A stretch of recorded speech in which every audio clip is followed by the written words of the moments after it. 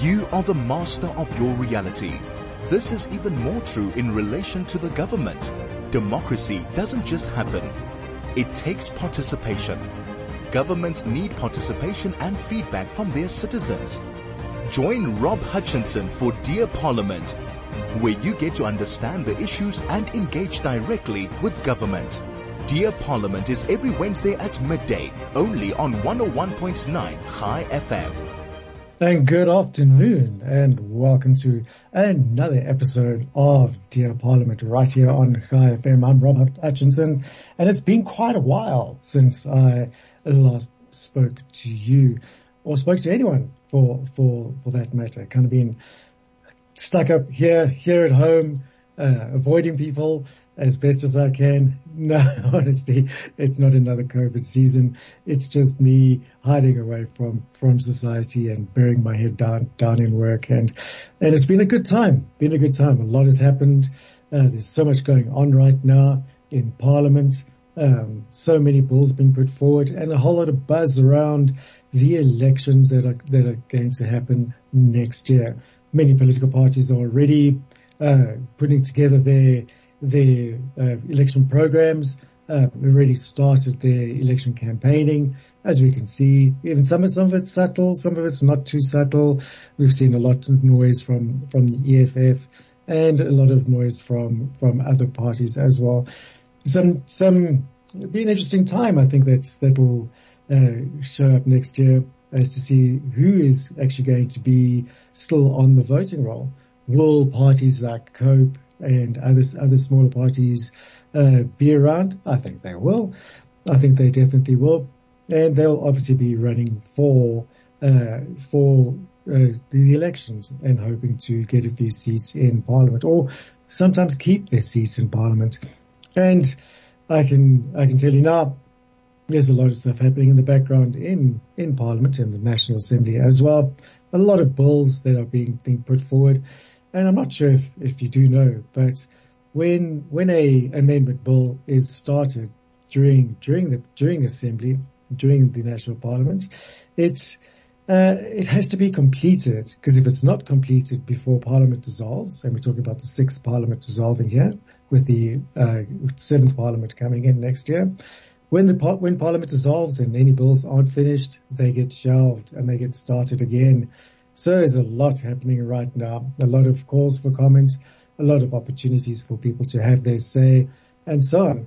And quite a few important bills that are on the go. We have the amendments to the Road Accident Fund. This is quite an interesting one, quite a contentious issue.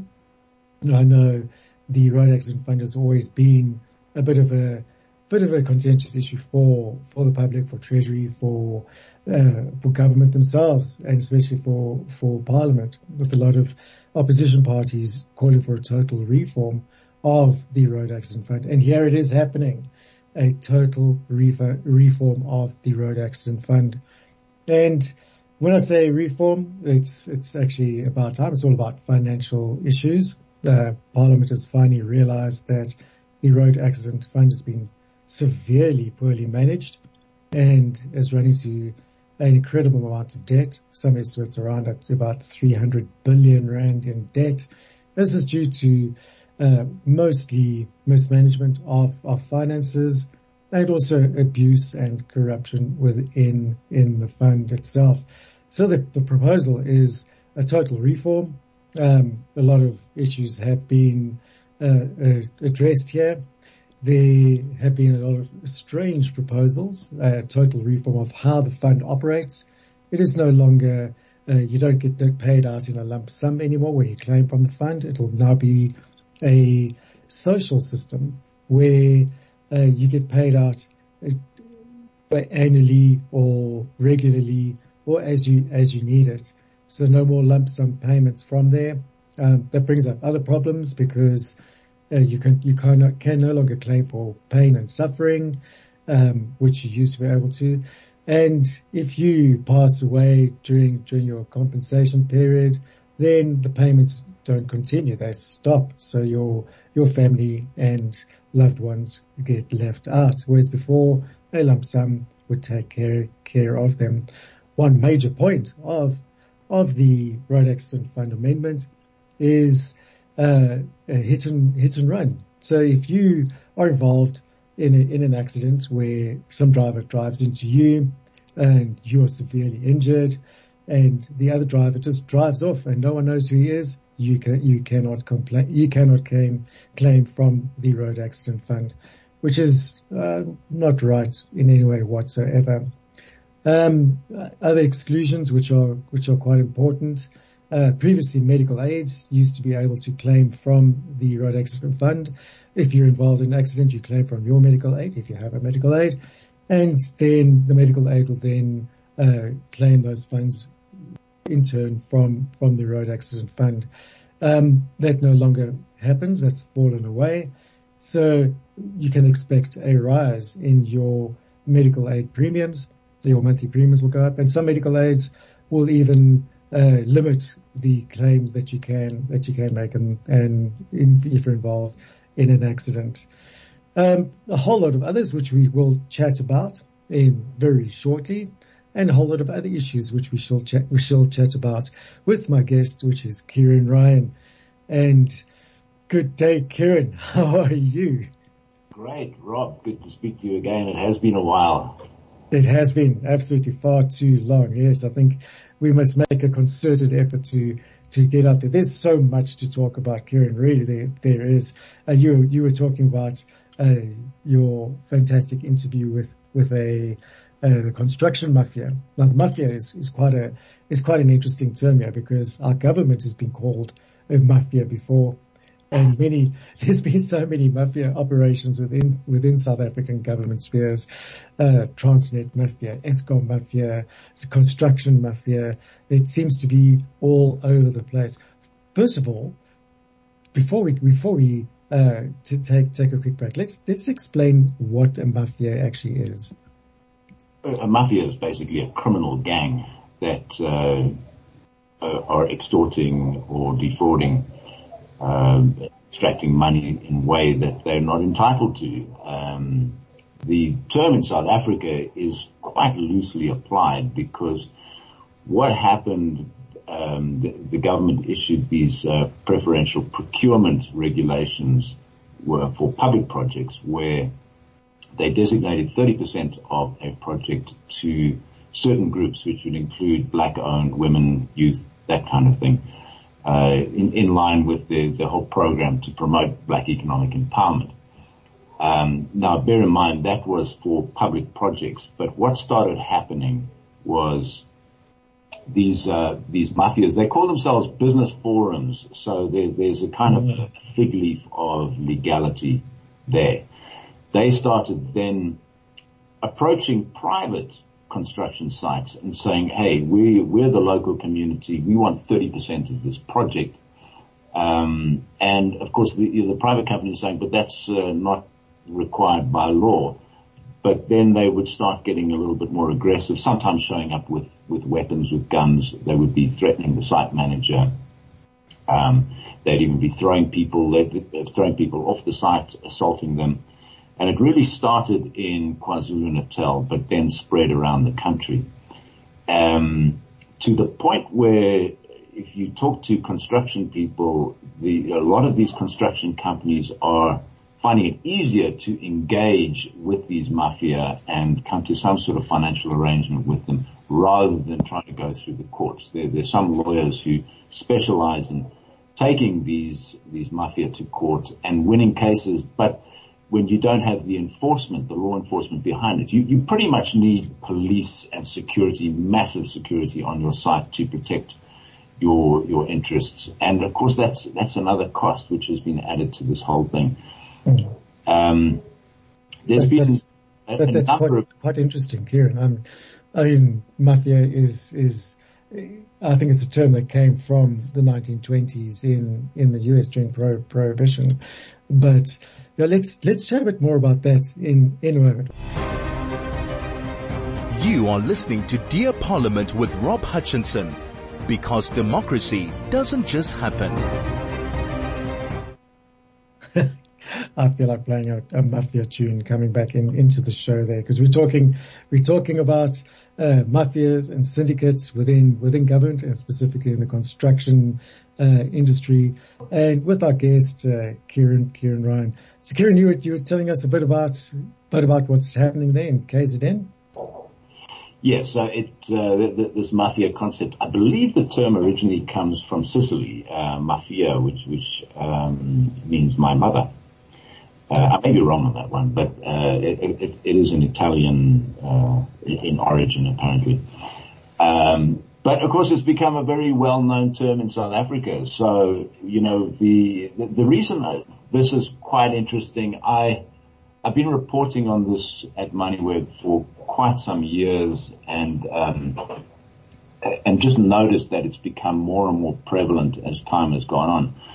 Around about June, I got a message. I got a contact from a Mafia member, and he's an enforcer. Now, what is an enforcer? Well, I had to find this out for myself. These are usually... Sounds ominous. Yeah, these are the heavies. These are the thugs. They are normally previously been in prison, and this particular individual, I went down to meet him in the Vaal River, because what they were doing down there is they were basically according to him, this is denied by the company. I did speak to the company. The company is called Ditchimeka. Now they're building there's a 40 million rand road project down in the Vaal River area. This is part of the whole Vaal City rejuvenation project which is going on. And I must say, it's not a very good start, because this whole Vaal City rejuvenation project is about 20 or 21 billion, and it's designed to make this into a modern sort of Singapore type city. What happened here was this road project, which is worth about 40 million, split into two parts. And by the way, it's only about a 3-kilometer stretch of road with a major intersection involved. And you sort of do the sums on that, it doesn't really add up. But anyway, what was happening is this mafia had been engaged, and there were 9 of them. They were receiving 300,000 rand per month from the construction company. But there was a falling out amongst the mafia. So this enforcer guy, and I can't reveal his name because it would put his life at risk, just to let you know that of the 9 mafia members, 1 was beaten unconscious, and the other one was shot in the Vereeniging CBD. This is just a month or 2 ago. So that's 2 out of the 9 that were attacked. So attacked. That clearly shows the desperation that goes on. What happened with this enforcer? He spent roughly 27 years in prison for cash in transit robbery, and he shot and killed a policeman. So he's not a guy that you easily mess with. And, when you have that kind of reputation in prison, you're an enforcer in the prison. When you come out, these mafia kind of identify you. Yeah, we need somebody who's got a bit of muscle, a guy that nobody's going to mess around with. And their job is to keep the community in line. Now, the community, in terms of this preferential procurement regulation that I was talking about earlier, this is a public sector project, so they are entitled to 30%. This is perfectly legitimate that they ask for that. But they weren't getting it. So where was the money going? Well, it was going to, again, this is according to the community members that I spoke to, it was going to companies completely outside of the area. Companies that didn't qualify. So in construction, you have this thing called the CIDB, which stands for Construction Industry Development Board gradings. You have to show that you've got a certain amount of expertise in order to do a particular type of project. So these projects were going to people who didn't have the right gradings, and they weren't from the area. So the community started to get very uppity and upset about this. Mm-hmm. And it was the job of the mafia basically to rough them up, to threaten them. And they would, they would say things like, we're not only going to kill you, we're going to kill your family. You can imagine, if you've got that kind of threat against you, you're probably going to decide it's not worth the effort to go any further with this. However, what happened, there was a kind of a breakup within this mafia, and the enforcer that I spoke to, I'm going to call him Jake because that's the sort of pseudonym that I decided to use in the story that I wrote.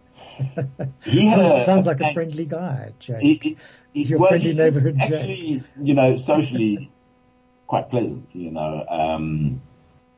but I think he had a pang of conscience, and when you live in a community and you kind of see that the hardships that they go through, and they're coming to you and saying, hang on, well, why aren't we getting any of this construction work? Why is it always going to these people outside? You've got to live there, you've got to to break bread with the people that you live with. So he had a pang of conscience, and that's why he approached me. So obviously the obvious question is, well, have you reported this to the police? Have you reported it to the Department of Transport, the Gauteng Department? All of these things had apparently been done. The company denied that there was any wrongdoing, but it is being investigated by both the Hawks and by the Gauteng Department of Transport. And we wait with bated breath. This is something now that's going on. We're coming up for October, so that would make it 9, 10, 11 months that this has been going on. And this project will be wrapped up by next year. So it's pretty clear that the Stalingrad delaying tactics will work to the favor of those who are currently benefiting from the program.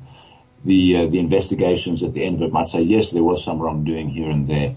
However, we can't stop the project. So this is kind of just emblematic, I think, of what is going on around the country. There was another instance. I don't know if you recall the Fish River Canyon. What's it called? The Fish River Casino down in the Eastern Cape. That was a Sol Kirchner casino and Gary Player golf course. Now, what happened there was you had it basically fell into disuse because it was part of a land claim that went on for 22 years. Eventually, the land claim was settled in favor of the community. And a group called for us. They went to the community and they said, let's do a collaboration here. They wanted to turn this into a world-class international studio, which they did. Mm-hmm. And they had a British TV film crew out there, and they were filming a reality show. And what happened then was, it's quite a beautiful resort, by the way. What happened then was you got one faction of this community decided that they weren't seeing enough of the money, so they started door stopping the managers at this casino resort, the Fish River Resort. And eventually they invaded and trashed the place while the film crew was there. You can just imagine the PR for South Africa with this kind of thing going on. A British film crew basically getting tossed out of this thing. So the whole project, the resort was trashed completely and abandoned. And of course the community that were pushing to get some kind of financial benefit, they got nothing. So you're just seeing this type of thing. It's spreading like a cancer throughout the country, unfortunately. And it's so how do you fix it is the next thing. And that really comes down to local law enforcement. When you go to the police and they say, well, this is a financial claim, so it really is a civil matter. Therefore, you've got to bring a civil case. No, it's a criminal matter. When somebody bursts into your property, that becomes a criminal matter. So you've always got this kind of argy-bargy debate going on between the police and the victims in this case. Law enforcement has just completely failed and broken down when it comes to Mafia. So going back to my original point, a lot of these construction companies are deciding it's easier and probably cheaper if they just engage these guys somehow and get them to provide protection, which is the old Mafia, extortion racket. That's exactly it. It was, we'll offer you protection. You pay us monthly, but you stop paying and you lose your protection, and then we are the ones that you need to be protected from. So where does it stop? And am I correct in saying that it's exactly as the Mafia would be, where the Mafia control the powers that be? In other words, the Mafia control the police, the Mafia control the law enforcement, and everything else, the ministers, the decision makers, and so on. Because it does appear to be that way, especially if you look at bigger state-owned entities. For instance, Eskom. There's been a lot of talk about the mafia within Eskom. And Andre de Ruyter even mentioned that it goes all the way up to ministerial level. So what is the reality here? How would government even stop it if government is actually involved? I think that's a question you probably couldn't answer, but any comment on that? Yeah, I mean, the Andre de Ruyter book, what was it called again? Speaking Truth to Power or something like that. I did read the book. It's pretty fascinating because in that, he detailed so many irregularities that were happening at the power station level, right up into, procurement and into his administration. He really was a hostage there, in my opinion, to these criminal operators that had infiltrated. Because this really goes back to the Guptas, and the Guptas, when they came into this country, started up Sahara Computers. Quite an astonishing story, which has yet to be, fully ventilated, I think. How they managed to infiltrate the highest levels of government here. But they did identify the state-owned companies as being the big source of money. And, of course, they're entirely correct in that. How they got Eskom, they bought coal mines.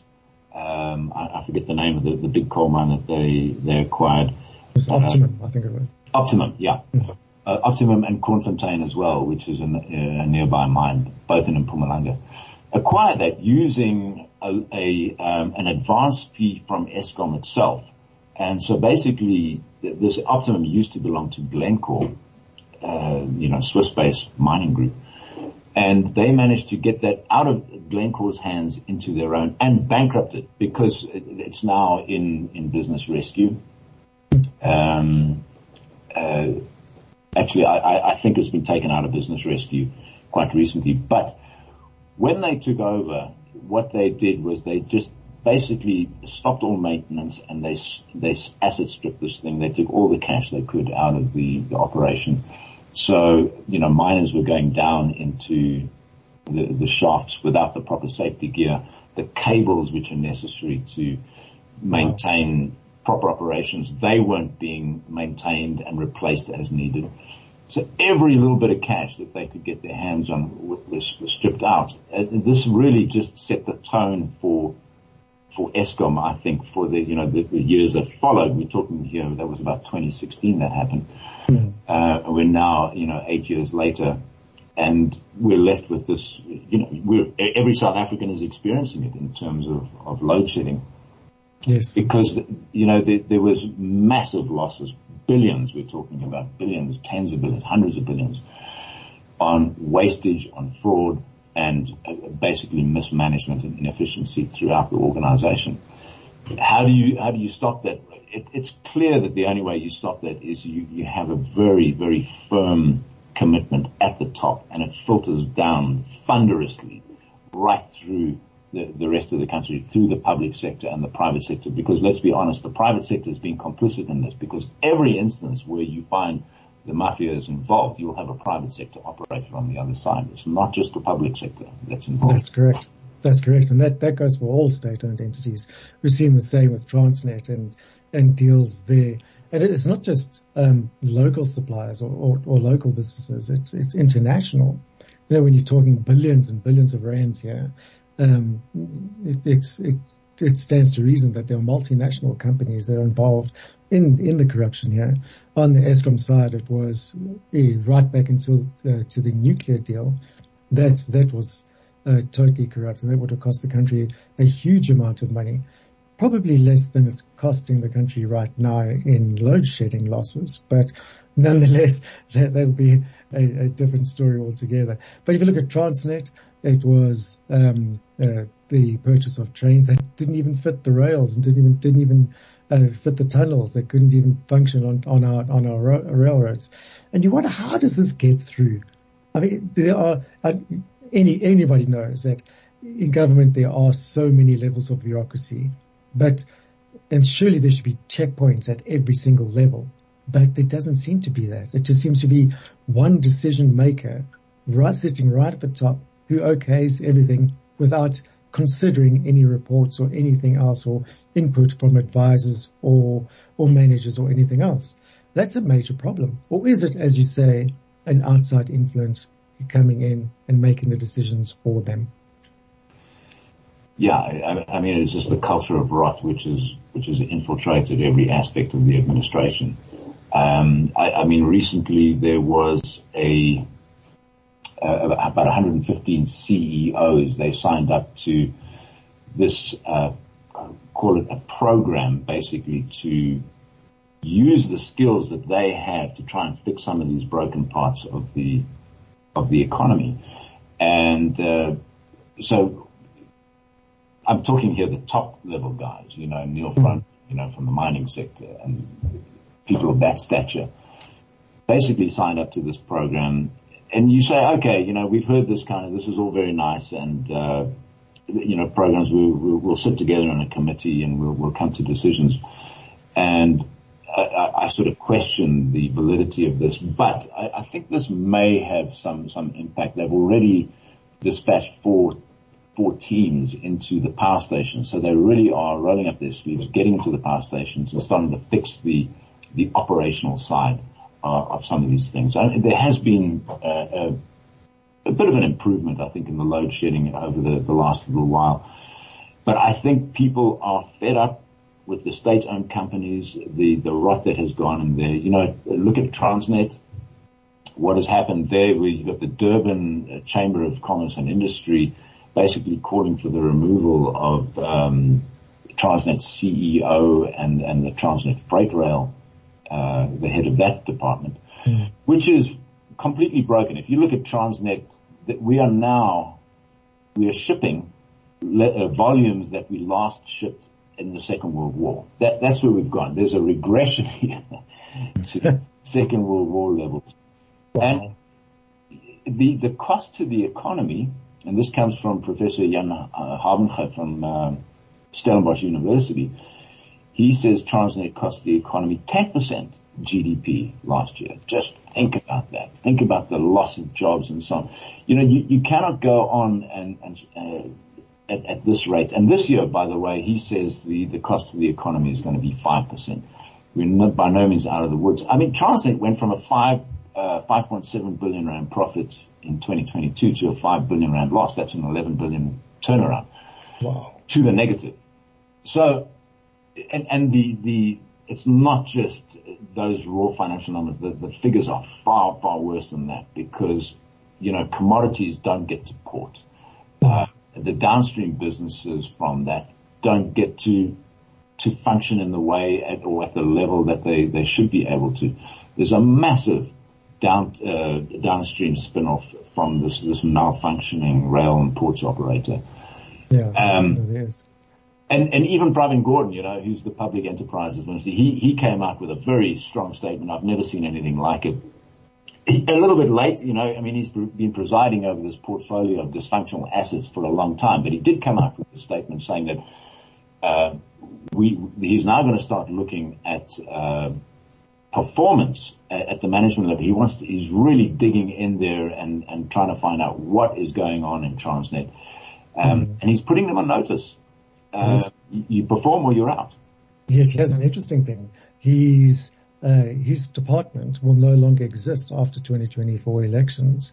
It's being replaced by a new state-owned entity, which is a holding company for all other state-owned entities. But we'll chat more about that in a moment. You are listening to Dear Parliament with Rob Hutchinson, because democracy doesn't just happen.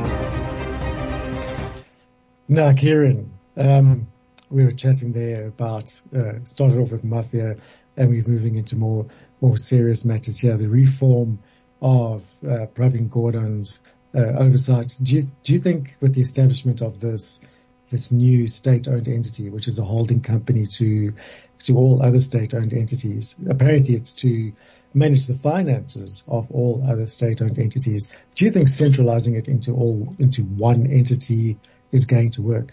When government appoints the board, the CEO, it determines how it runs, is it not just another waste of money? Absolutely. The record from this government in managing state-owned companies is shocking.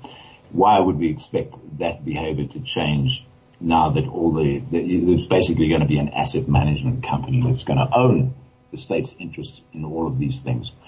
There is a cultural problem there that runs through Eskom and it runs through Transnet. Just by the way, on Transnet,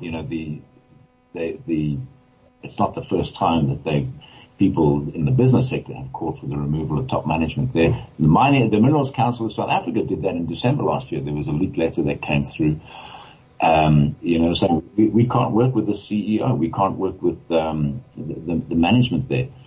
And so what they did was they set up these crisis committees basically to identify the real choke points in the operations. And what I'm hearing from people who are involved in this is that Transnet resented having any outside interference at all.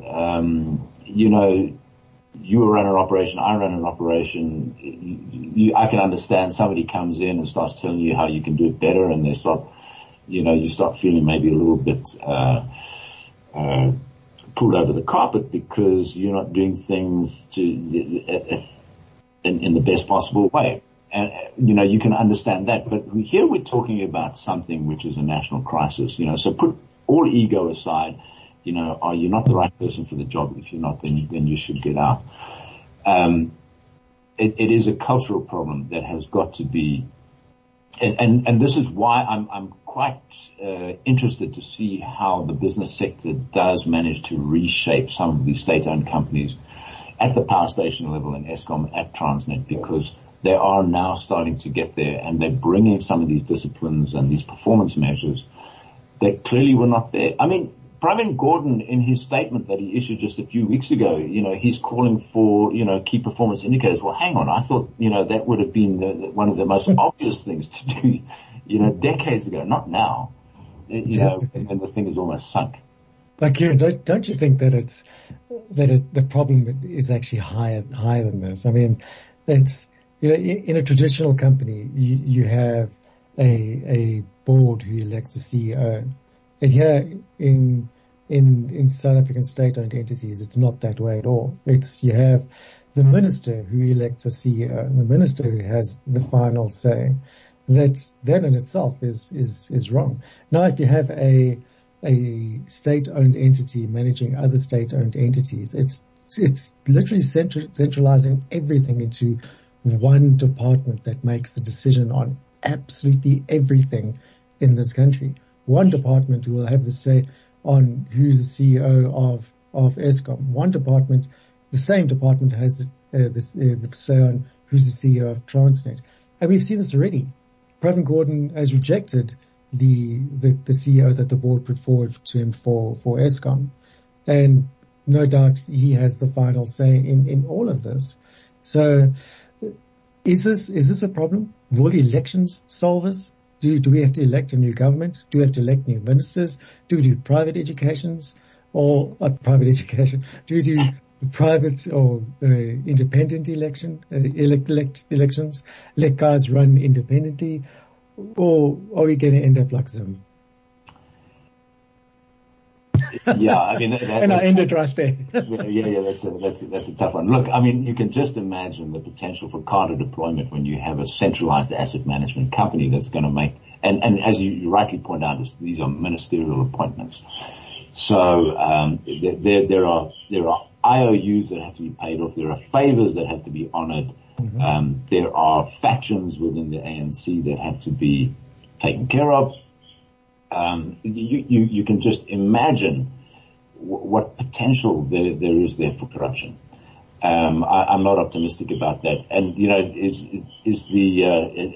people often say, I'm cautiously pessimistic because they're saying the election next year, and there's been a lot of attention on that, and possibly the ANC will get below 50% or maybe even 45%. Well, I still think they'll retain power through coalitions with some of the smaller parties like the EFF. So I don't think it's going to be the solution is elections like Zimbabwe. Zimbabwe I'll come to in a minute because I think that's an interesting and separate story. I think we're probably looking at another 5 years before we see the end of ANC hegemony in South Africa.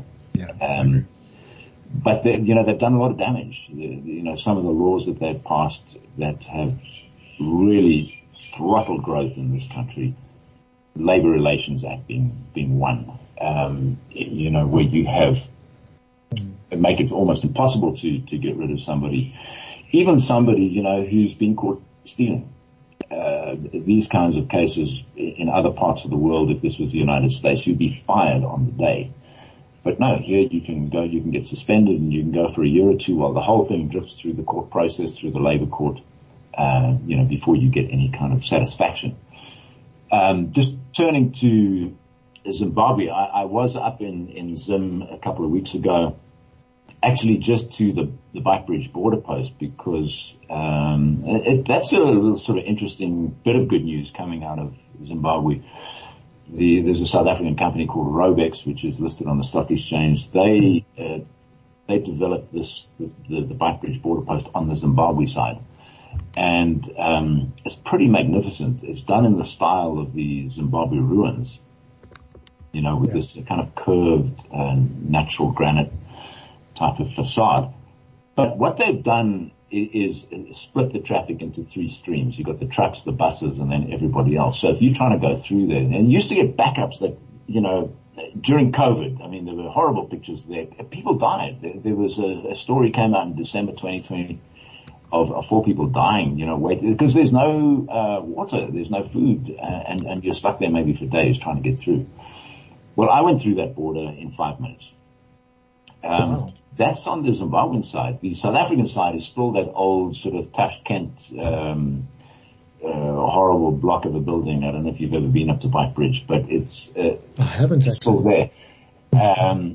But now the Home Affairs has recently put out a tender, so they're going to redevelop the South African side. If you're going to have inter-Africa trade, you're going to have to start really smoothing out these, the flow through these borders and not having these choke points. I did ask, about because they've deployed these border guards there, whether there's still instances of people, illegal immigrants, able to get into the country. And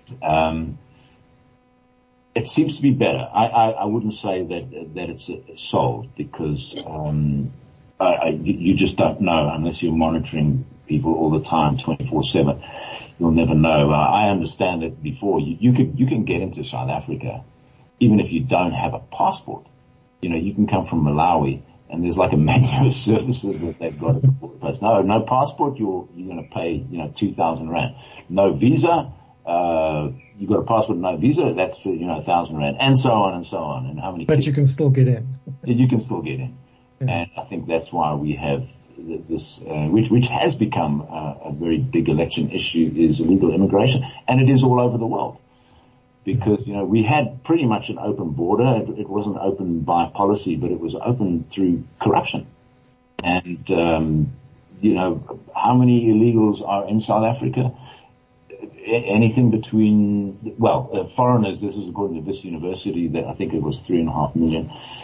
I'm calling rubbish on that. It's much higher than that. I think that's just in Gauteng alone. Yeah. Which is a huge problem for social services, for healthcare. And I mean, we're talking things like the NHI. Foreigners will be taken care of. You're going to have an influx of foreigners coming down from north of Africa all the way down to South Africa just to get free healthcare, free treatment, and so on. It's going to cause such problems. The hospitals now are asking for your ID documents, and if you are a foreigner, you're getting charged at a different rate to a South African, and quite a hefty rate. I'm talking about the public hospitals here. So that seems to have become one way of, because it was what they called the sort of medical tourism. People would be coming from Congo and they would check into a public hospital here and get pretty much free treatment. I think that's becoming a lot more difficult. And you can just see this whole move. Some would call it xenophobia. Others say, no, we've just got to protect our borders. Xenophobia might be a misnomer in this particular instance. We haven't had borders. But you have to look at the Constitution. The Constitution caters for access to healthcare on an equal level, no matter who you are. You don't have to be a resident of South Africa. You just have to be within South Africa's borders. So I think that needs to be addressed first before anything else can be addressed. Yeah, I mean, equal access to healthcare, sure, they will admit you, but they will charge you a different tariff. That's my understanding. I don't know if this has been announced as official policy or not, but I just know this from a friend who was recently admitted to hospital in Pretoria. Not South African, he brought his South African driver's license, but not his ID book. And it shows that he's born in the UK. So they're charging him as a foreigner. I may be wrong on that, but that's my understanding. Wow. Seems a bit indiscriminate there. Yeah. Ciaran, it's been absolutely wonderful chatting to you. Unfortunately, we're running out of time. But let's continue this next week. I think there's so much we haven't covered. There's so much we need to cover, and so much that our listeners definitely do want to hear. Any last words before we wrap it up? Yeah, I mean, maybe this is a subject for another day, but the road accident fund, is another tumor on the face of South Africans. Oh, without a doubt. There's a lot to the story. You mentioned that the liabilities there, I think you said something like 200 or 300 billion. They're actually closer to 600 billion. Wow. And what they've done is they've just changed their accounting rules. If you don't like the figures that you get, I think it was Winston Churchill once said, these are my values. If you don't like them, I have others. And I think it's the same with accounting policy. If you don't get the figures you want, we're just going to change the accounting policies. But maybe that's a subject for another day. I think let's dedicate next week's show to that. It's a contentious issue. There is a bill out there. There's a whole legal movement happening right now, challenging the amendments to it. Let's do that, Ciaran. Ciaran, once again, thank you so much. And we'll chat to you again next week if you are available.